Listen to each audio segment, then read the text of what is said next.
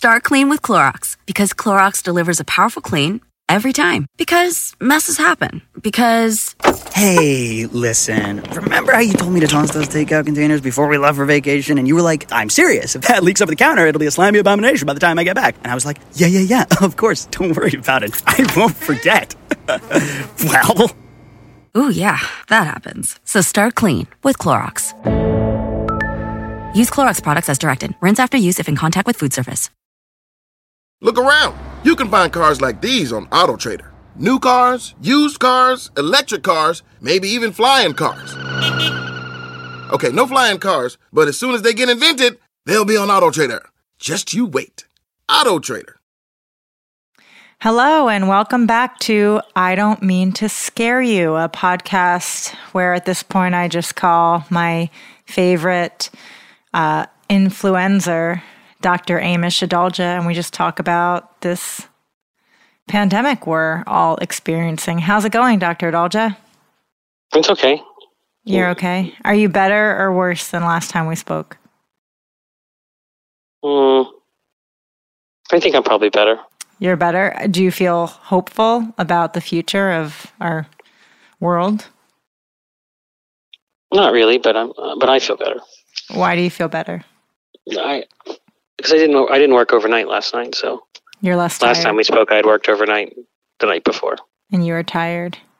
Yes. How have your media appearances been? Fine, I guess they've been good. Nothing too earth-shattering. Okay, so as of today, the cases of COVID-19 globally are at 700,000. Deaths over 30,000. U.S. confirmed cases over 131,000. Deaths over 2,328. Have we hit the peak yet? There's not just going to be one peak for the country. There's going to be different peaks in each city. And many cities haven't even had that many cases to begin with. So no, we have not hit the peak yet. And sometimes you don't know that you've hit the peak until afterwards and you look back and realize that was the peak. So the answer is no, we haven't hit the peak yet. Oh, okay. I'm just going to go right into some questions. Okay. Some questions from Twitter. I know we seem so, there's so much energy. I've been home for 2 weeks now. Josh and I are watching The Wire. Have you seen that? No, but I live in Baltimore part-time, so we have some understanding of it. Yeah, it's really good. It's a really good show to watch in quarantine. Okay, let's see. And how are you otherwise? How's your mental health? How are you doing? My hair is getting longer. Yeah, so is mine. Are you quarantined with anyone, or you're just... I'm not really quarantined. I'm a healthcare worker, so I'm going to the hospital every day and seeing patients. And how's the morale at the hospital? It's good, I think. It's actually like a normal life in the hospital because you're there. And everything is kind of just the same. Hanging out in the cafeteria, all the normal stuff that you do in the hospital. So it actually is a break from what you see outside because it's very normal in the inside. And normal if you're used to being in hospitals because hospitals are like big high schools. So it's just like the same thing that it was even before the pandemic. Which group in the hospital high school do you sit with? The cool kids? The Persian Mafia? No, like the Satan worshipping, self-cutting type. Oh, you're the emo. You're the art school. You're like the No, I'm like the don't like authority type of people. So I wouldn't be considered like the art school people, but people you're who like the anarchist. You're like the anarchist kids. Something like that. I don't know. The ones that don't like to take orders. Okay. The anti-establishmentary. I mean, isn't that like all kids? Or no, I guess they're like the jocks, the nerds. Yeah, not that. No. Yeah. Okay. If you ever watch Scrubs, they really talk about that there. So Scrubs is very lifelike? Yes. Okay. Well, maybe the next month in quarantine, I'll check out Scrubs. Okay. Well, okay. I heard that, the hospitals in New York City are inundated and they've all become essentially COVID hospitals. You're not experiencing that quite yet? No, not at all. There are, in the county that Pittsburgh is in, where I practice, there's about 35 hospitalized patients. I've taken care of some that have been hospitalized, but no, we're not inundated yet. I don't suspect that Pittsburgh will be one of the harder hit cities. I think it may be something that's relatively maybe spared in the first wave of this. We will get cases, I think, but I do think we have time to prepare and increase capacity in a way that New York really didn't. So I don't think we'll have a repeat of New York and Pittsburgh, at least based on what I see now so far. Do you think any city will be as hard hit as New York City in our country? I've been trying to understand the models in New York and understanding what's going on there. And I think that there may be a threshold issue with the population density being so high that they had a really fast escalation of cases. And I think they have about 6,000 hospitalizations around there now. And I think they came very quickly, which put a lot of those hospitals close to crisis. I haven't heard of any hospital being in full crisis where they're rationing or anything like that. And I talked to one of my colleagues there last night, and there were still 300 ICU beds open in some of the New York hospital, overall New York City hospital ICU capacity, which is good. And they're opening the Jacob Javits Center for patients. They're going to be taking, I think, some non-COVID patients, and that will help decant the hospitals in New York. And it's important to remember that New York is always a place where the hospitals are inundated, where there are long wait times or emergency department crowding is kind of a way of life. And you have the Health and Hospital Corporation hospitals like Elmhurst, which are chronically under-resourced. So it's not surprised that they get close to their breaking point with this, because they did that during severe flu season 2017, 2018. They almost broke. So it's one thing to it's hard to extrapolate exactly that New York experience to every other city. But we have to be prepared for that as a worst-case scenario. But I think it's important that there's a lot of caveats to that.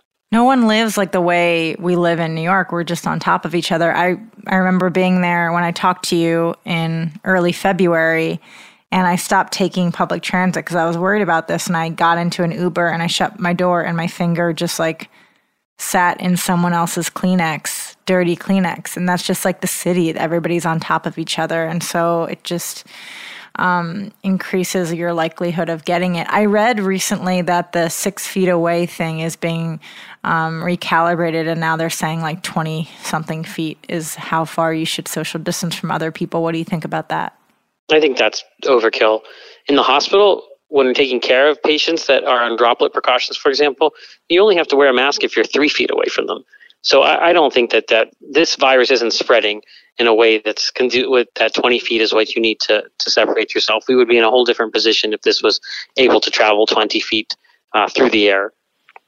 I got in a little trouble for a couple of things I tweeted, which is understandable. Everybody's tired. I'm not a medical professional. I just play one on Twitter. But two things. One, I had urged my friends who were in New York City prior to this moment, I think, to just get out if they were able to. I know that is like a privileged thing to say, but isn't it better for people who don't have it to not contribute to the population density of a city that's currently undergoing like an epidemic?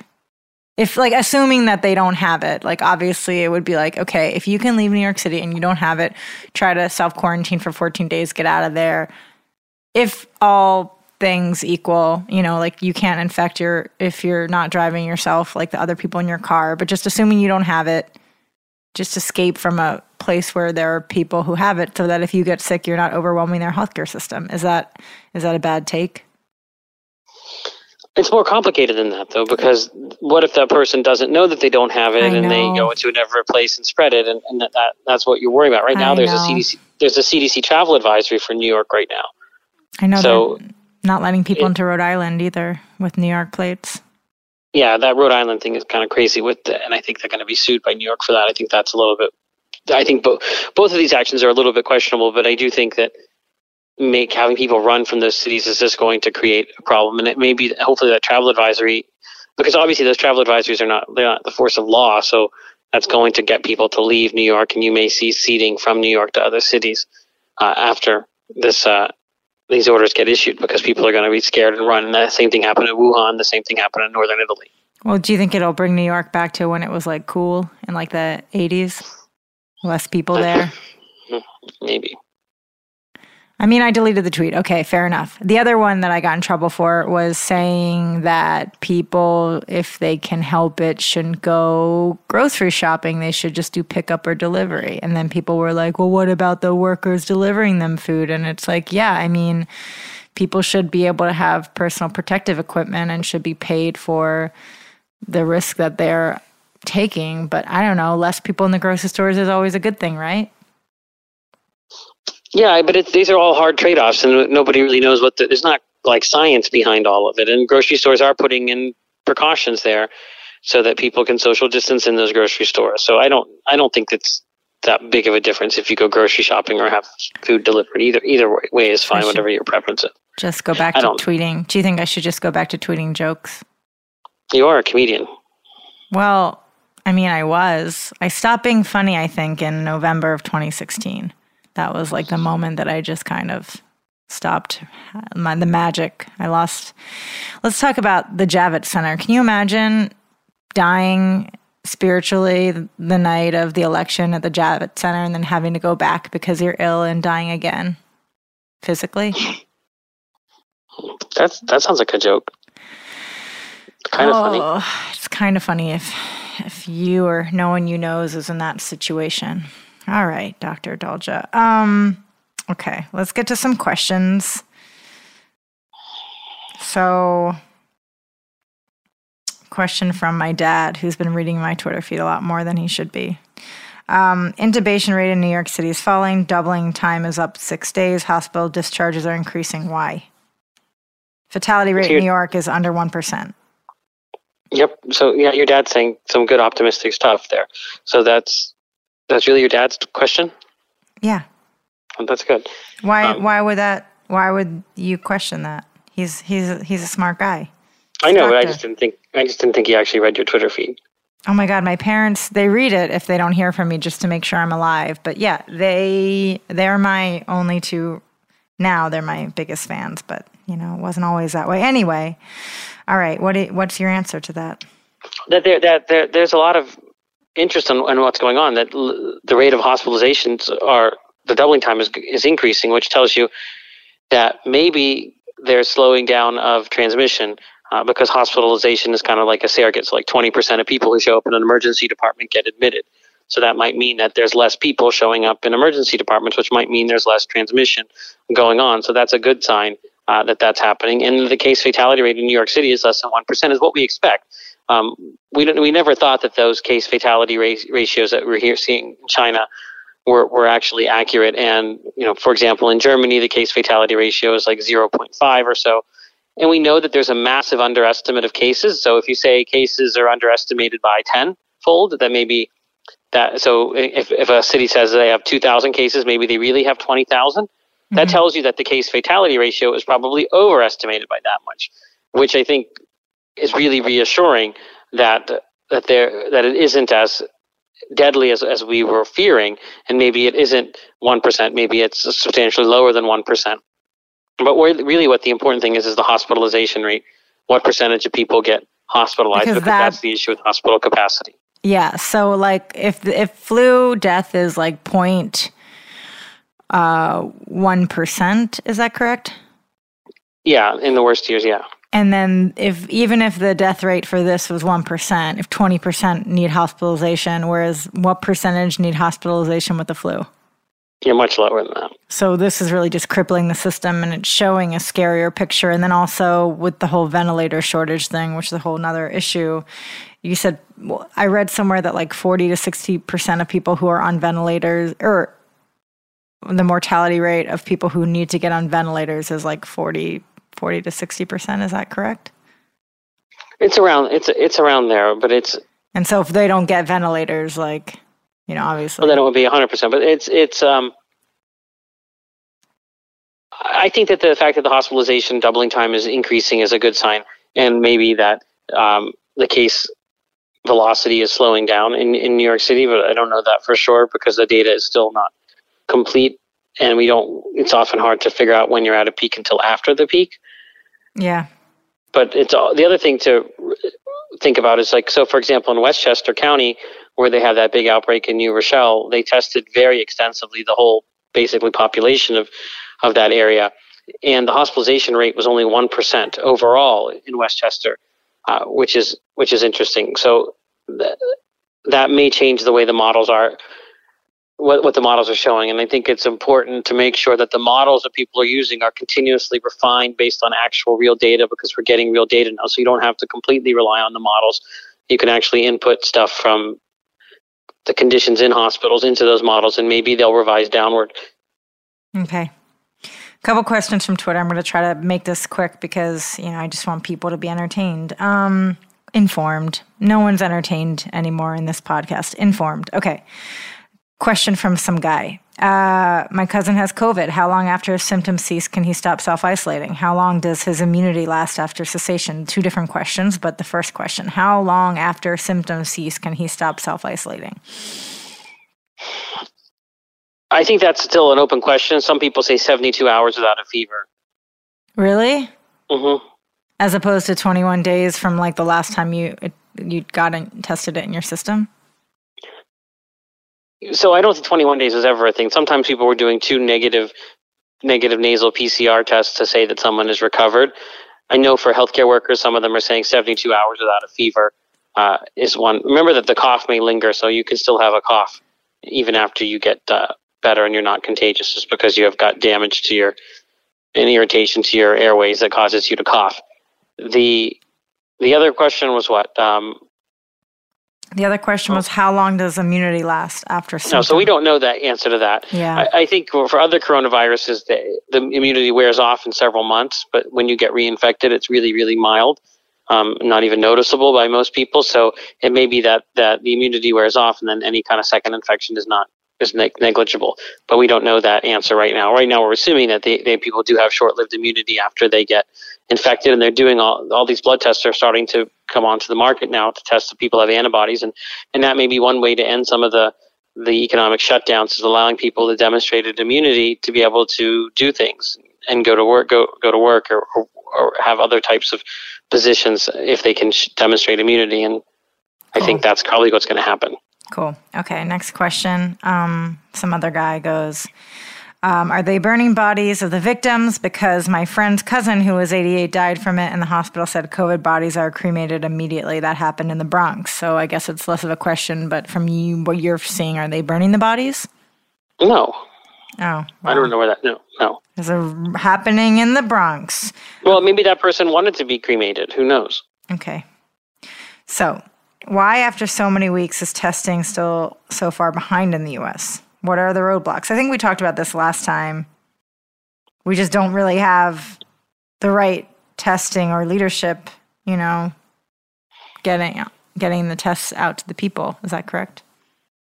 Sort of. And most hospitals have to still send that test out to another laboratory. So that makes it one more step in all the bureaucracy. So there's this incentive to not want to do that on mild cases, especially those who aren't getting admitted. And I myself don't order those tests on mild cases who aren't getting admitted unless there's some kind of special circumstance. But I think we're getting there. There are faster tests now that can deliver results in 45 minutes. And we're going to have them even better in the next couple of weeks, I think. Hopefully even home tests and point of care tests. Okay. Question on herd immunity, basically. Is there any credence to that? Is it just not really a thing that works, like what they try to do in the UK, and I think what they're doing maybe in the Netherlands or somewhere, where they're just a little bit more lax in trying to isolate the vulnerable populations? Eventually you will see herd immunity, but I don't think it's something that you can count on right now, and I think it's pretty risky to try and do it in the midst of this outbreak when there are so many people that are susceptible, including those at high risk. So I think it doesn't make sense as a strategy, but overall we will develop herd immunity in our populations. I just don't think it should be part of our public health strategy at this point, unless there's something I'm missing.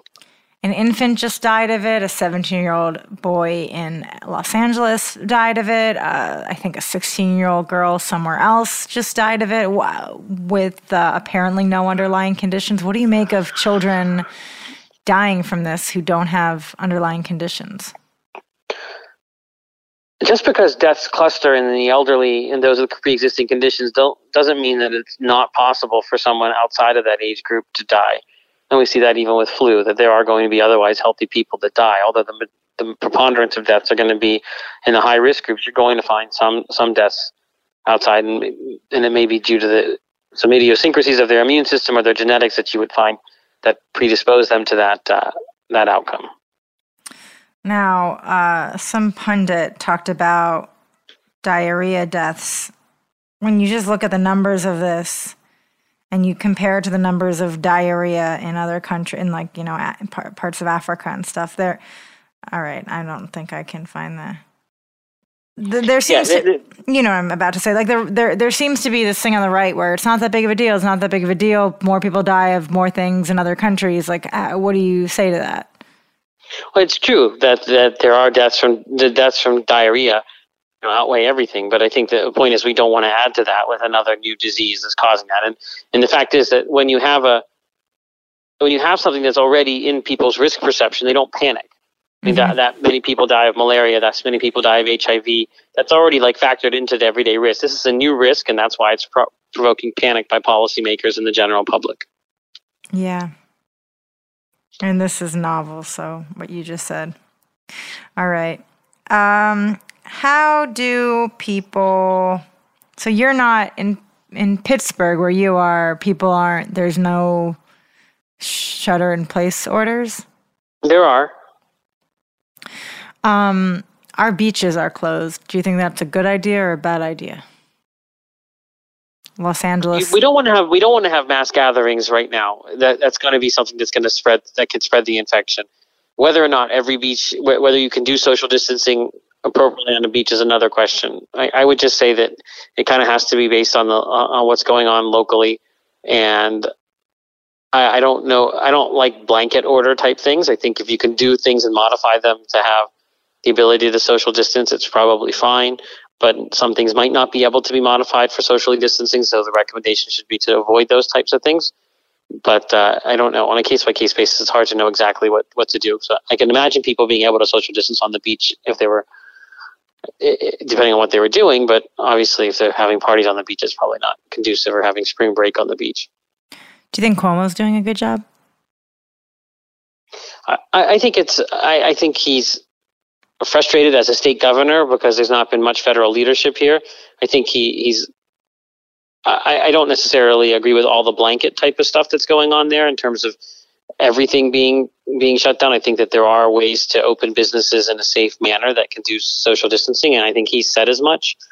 I think it will be important to make sure that when he looks at those models, or the people he's relying on are constantly revising those models so that he can actually have the best data for the decisions he's making. And I'm more worried about modelers than I am about policymakers, because sometimes models they don't necessarily revise their estimates sometimes, and they don't necessarily apologize for being off, either under or over. And I think it's important that we realize that, and that policymakers realize that. Do you think Pence is doing a good job? What? Do you think Mike Pence is doing a good job? I don't really know from the federal coordination has not been very good from the beginning. I don't really know what his day-to-day type of stuff is. I have confidence in some members of the task force, and I think that it's hard to say what his role is. I do think having someone with that kind of stature running the task force is a good thing, because that means it gets attention and priority. But I don't know specifically whether or not I would say that he himself in his role as the head of that task force is doing a good or a bad job. I don't have enough information. How do you think Trump has managed to not get coronavirus yet? Boris Johnson has it. Prince Andrew? No. Charles has it. Prince Andrew. I thought Prince Andrew would have it because he's around young girls all the time, and that would increase his likelihood of getting it. Sorry, Prince Charles has it. Why do you think Trump doesn't have it? I think he got lucky. I don't know. He was around people that had it, and he got lucky. Is it because of his lipid shell? I know we talked about that, but scientifically, is it because of his lipid casing It's harder. He may have I don't know. We don't know why people get infected or don't get infected. You have to be political, because if he finds out, if he listens to this podcast, he could just take away your respirators. Mm-hmm. All right. A lot of people are asking what they can do to help. Yesterday, I tweeted, if you really need food or anything, send me your Venmo and I'll send you a little bit of money. I took the tweet down pretty quickly because I got a lot of responses. I sent everybody money, but it was tricky because some people reached out to me and they're like, avatars were very Jesus-y, and it's like, why are you asking me for money? You could just ask Jesus, And I don't want to discriminate, but it's my money, so I just this sounds so unlikable. But I think something I've been doing is just giving money to people that need money for groceries and stuff, because a lot of people are unemployed. What are some other ways, if you don't want to tweet out stuff and get inundated from people you don't know on Twitter, what are some other ways that you can help people right now? Well, if you have people that are high risk or elderly, you can maybe do some of their errands, maybe go do their grocery shopping for them as best you can. That would be one thing that could help with social distancing. If you've got masks, or you can donate those masks to hospitals where they're needed. I think those are the two big things I would say. People are wondering, there was some murmurings about whether or not we're going to all start wearing masks like they do in parts of China. Do you think that that's a good idea? Do you think that that's going to happen? I think right now, when healthcare workers are having shortages for masks and really being careful about their supply, it would be irresponsible for people to wear masks that are not healthcare workers. Are healthcare workers I've been reading that they're gonna be recycling masks. Should they be? Is there a way? It depends. Some masks can be they can be stored and reused if they're not soiled, and there are protocols to do that. So I think you can do it sometimes if you need to. And I think we're going to have to do that because we don't want to blow through all the personal protective equipment so fast. You've always had a very, I don't want to say laissez-faire because that's not the word, but you've always had a very calm attitude towards this virus. It's been calming, but then, sometimes you get mad at me if I text you something like I texted today about the oxygen concentrator. You got a little annoyed by my text, but forgetting me and, my boyfriend who's stopped smoking as of a couple weeks ago. Elderly people who don't yet have it, do you think it's wise for them to get a prescription for an oxygen concentrator, to have one in the house in case they get sick and they need to figure out how to breathe better before they go to the ER or anything? Do you think an oxygen concentrator in the house is a good thing? No, I don't think it's a good thing. I think that the people that are going to need oxygen, that's something that you have to titrate with a doctor to understand how many liters of oxygen per minute you need. This isn't something that's benign. You don't want people just taking oxygen without a need for it. It needs to really be based on not just that they're short of breath, but what's their pulse oximeter reading. This is a process to get home oxygen. So I don't think people should just... What's the process? What is it? Well, first of all, they have to be sick, and they have to. So you would look at the level of oxygen in their blood, and then you would test and see, does supplemental oxygen work, or what types of do they need this oxygen all the time, or only when they're sleeping does their oxygen levels go down, or is it only when they're exerting themselves? And then how many liters? What's the you don't want to give people too much oxygen. Remember, oxygen is a free creates oxygen. Could you get the bends? Could you get the bends if you give somebody? Could somebody get the bends if you give them too much oxygen? No, that's a totally different thing. Oh. That has to do with oxygen in gas form. Oxygen? Lots of. Well, it has to do with nitrogen. It has to do with gases coming from dissolved state into a gaseous state when you're based on the ambient pressure that your body's under. It's different. Not for this type of thing.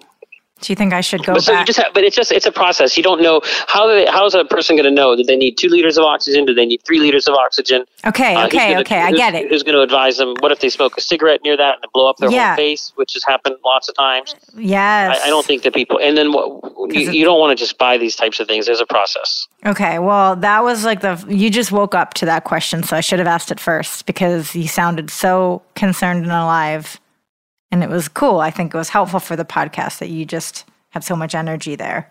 Well, then you can continue to annoy me, and then I will answer it like that. I know, I'm annoying. Why do you keep answering the phone when I call? That's a question from me. Well, because every once in a while you're funny. I know. All right. What stocks should we? No, I can't answer that question. I know you can't. I was just teasing. My entire tour got canceled. I have some downtime. I've been looking at the markets to just distract myself. I know it's unlikable, but I put some money into Delta when it was really down, and now I've got $40 I didn't have that I just gave away to religious Jesus freaks on Twitter. So it's all working out. Which shows should we binge during this time? I know you're not an entertainment reporter, but what's your favorite show to binge when you've got the time? Which you I try to keep up with them. I watched the latest episode of Homeland today. That was really good. You liked it? Yeah, I like that. I like Homeland. Okay. Well, we're at 30 minutes. I don't want to keep people too long because I know everybody's schedules are so jam-packed right now. What's your outlook for the next week? Do you think anything we're kind of getting a better picture of this? More knowledge is less fear. We're going to start seeing little outbreaks pop up in different states. Obviously, people continue to shelter in place, be smart, no mass gatherings. You're more optimistic than last time because you've had a little bit of sleep. How long do you think LA will be in like our little shelter in place lockdown sitch? I would say probably 2 more weeks at least. I think there may be some federal guidance that comes out next week, early this week. I mean, the 15 days are up, so there will be some guidance, but this is all a governor issue. So it's all going to depend on your governor and what the governor decides to do. And it should ideally be based on how much transmission is going on, what the hospital capacity is, all of that type of stuff. So in the next week, I would watch the New York numbers a lot to see if any of those, if we actually see a slowing of cases. And the hospital capacity numbers. Same thing for Seattle as well, which are like the two big hotspots. But I do think shelter in place is going to be. Some governors are not going to move from that for some time. Okay, John McAfee, my other friend, I met on the job. Just messaged me that like some article from the Off Guardian, which you had cautioned about those like media outlets that sound like, like CCN. What are your favorite media outlets right now that you think are doing the best reporting on this so people don't accidentally stumble on the Off Guardian and read fake news? What media outlets do you think we should be reading if we want to keep abreast on what's going on with COVID-19? I think the mainstream media has not been bad. The New York Times and Washington Post, as well as I like Stat News, which is a science reporting thing owned by the Boston Globe. It's probably my favorite outlet. But I would caution when you're reading the mainstream media, make sure you just don't read the headlines. So, for example, there was an article in the New York Times this week about New York Presbyterian having 2 people on a ventilator, and everybody tweeted that out or put it all over social media that New York Presbyterian was rationing ventilators that way. And if you read in this story, it just says they were actually practicing to see if they had to do it. It wasn't that they were there, but it gives a totally wrong impression if you just read the headline. Well, that's with everything. Right. I just got a question from a fan. Is it true that if we've been self-isolated for 2 weeks, we can start hanging out with other people that have been isolated for 2 weeks? It depends on where you're going to hang out, but yeah, I mean, technically, yes. I think if you're going to not have any kind of contamination, meaning that the other person completely self-isolated for 2 weeks and you self-isolated for 2 weeks and you're hanging out in the place where there's been no other people are, then I guess technically, yeah. I mean, there's always that saying or whatever that if everybody went inside the house for 14 days around the world simultaneously, all these colds and flu viruses would just disappear from the human population. I've never heard that saying, but that's a saying. I'll stitch it on a pillow. It sounds like a great one. Yes. And then Josh ordered a bunch of alcohol. And he showed the woman his ID, and Potato went out and like humped her leg, and we tipped her a lot. But could that have given us all coronavirus? Because of the dog No, I don't know. If she had it, would we have all just gotten it? Because, like, you know, Josh was like definitely within 3 feet because he had to show his ID. No, did she cough? Did she sneeze? Did she do something? No, I don't think I did. No. Can you walk into a sneeze like 29 minutes later and get it? No.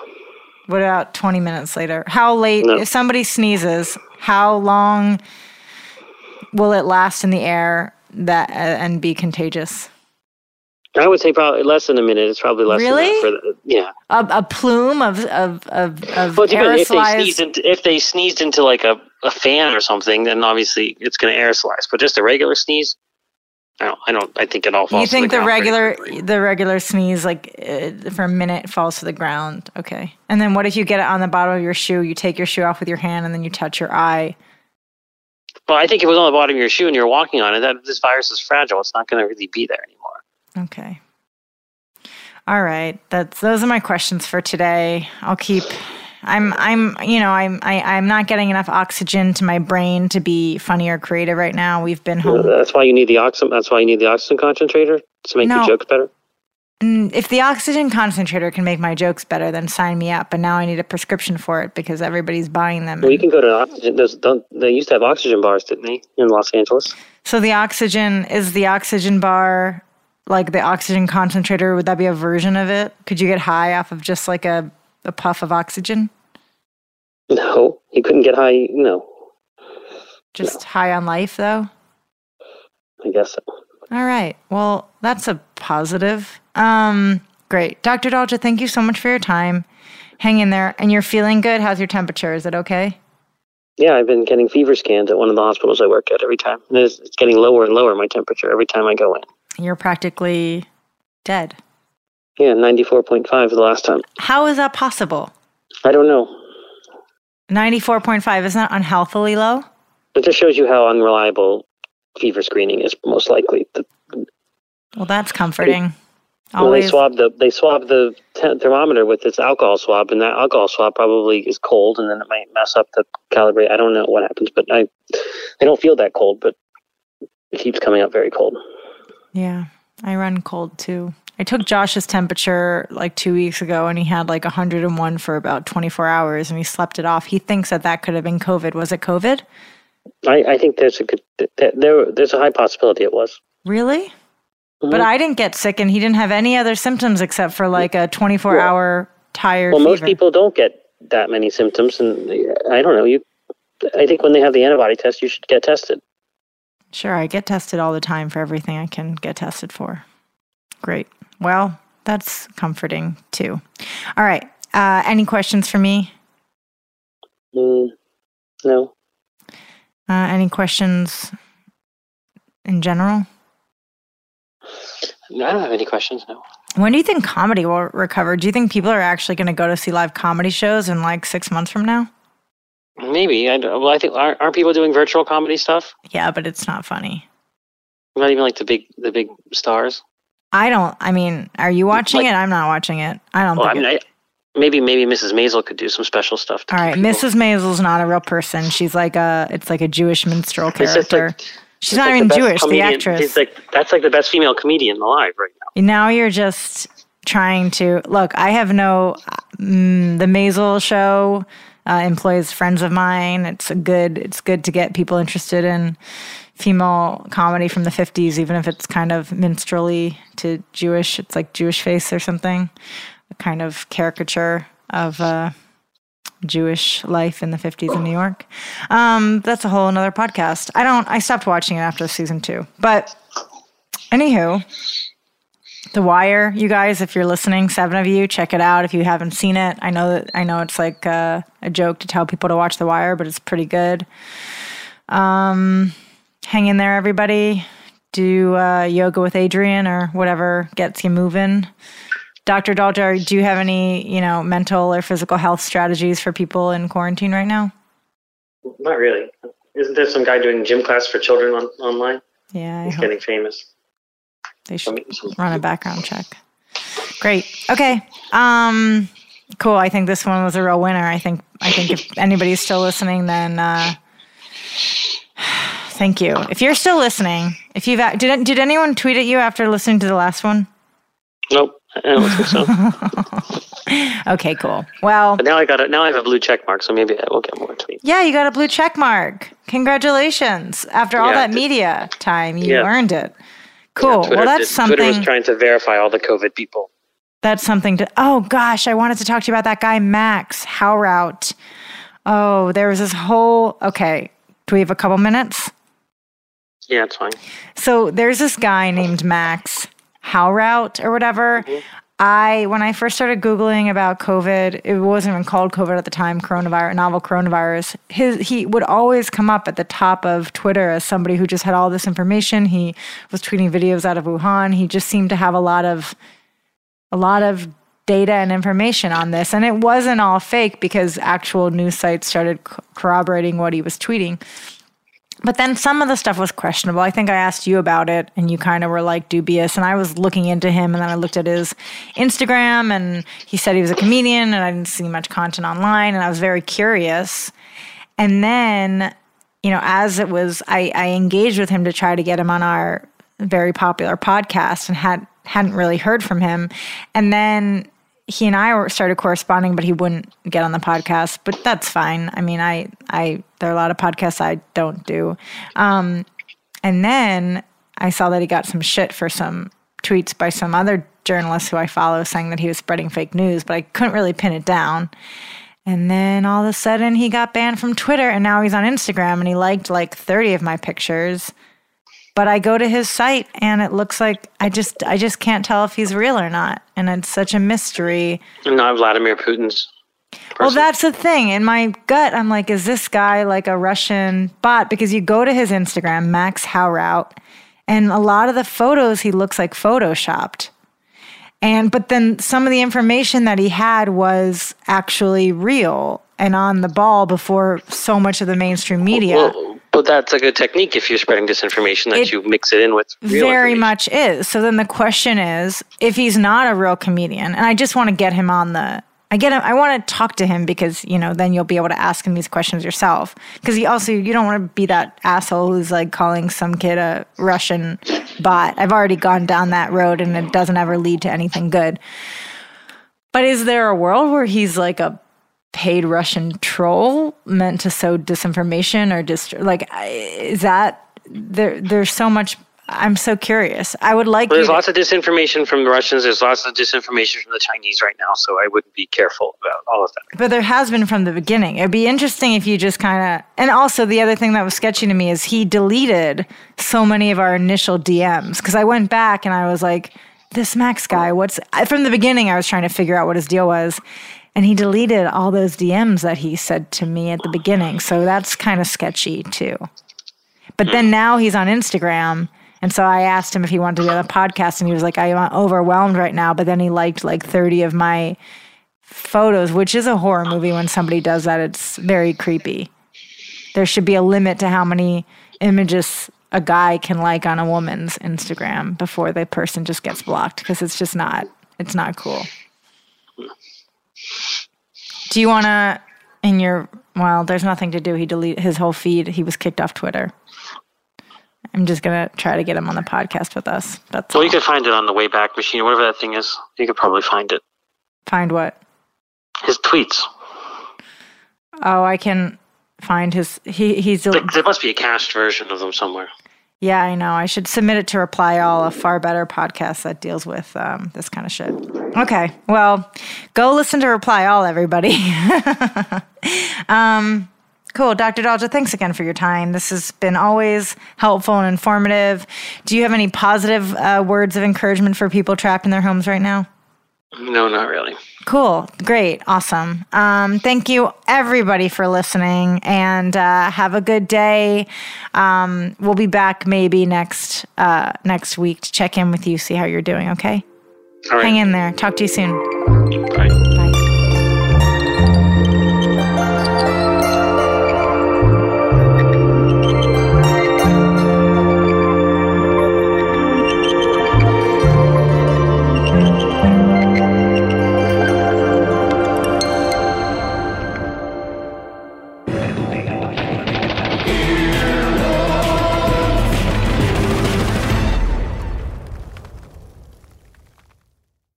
start clean with Clorox, because Clorox delivers a powerful clean every time. Because messes happen. Because... The charcoal mask. Great, because why would I put that on my face when I could drop it in my sink? This is what I get for multitasking. Ugh, why is charcoal so sticky? Hello? Hey, Janice. I am so sorry. I thought I was on mute. No, we don't need to reschedule. I'll just stay off camera. ooh, yeah, that happens. So start clean with Clorox. Use Clorox products as directed. Look around. You can find cars like these on AutoTrader, like that car riding your tail. Or if you're tailgating right now, all those cars doubling as kitchens and living rooms are on AutoTrader too. Are you working out and listening to this ad at the same time? Well, multitasking pro, cars like the ones in the gym parking lot are for sale on AutoTrader. New cars, used cars, electric cars, maybe even flying cars. Okay, no flying cars, but as soon as they get invented, they'll be on AutoTrader. Just you wait. AutoTrader.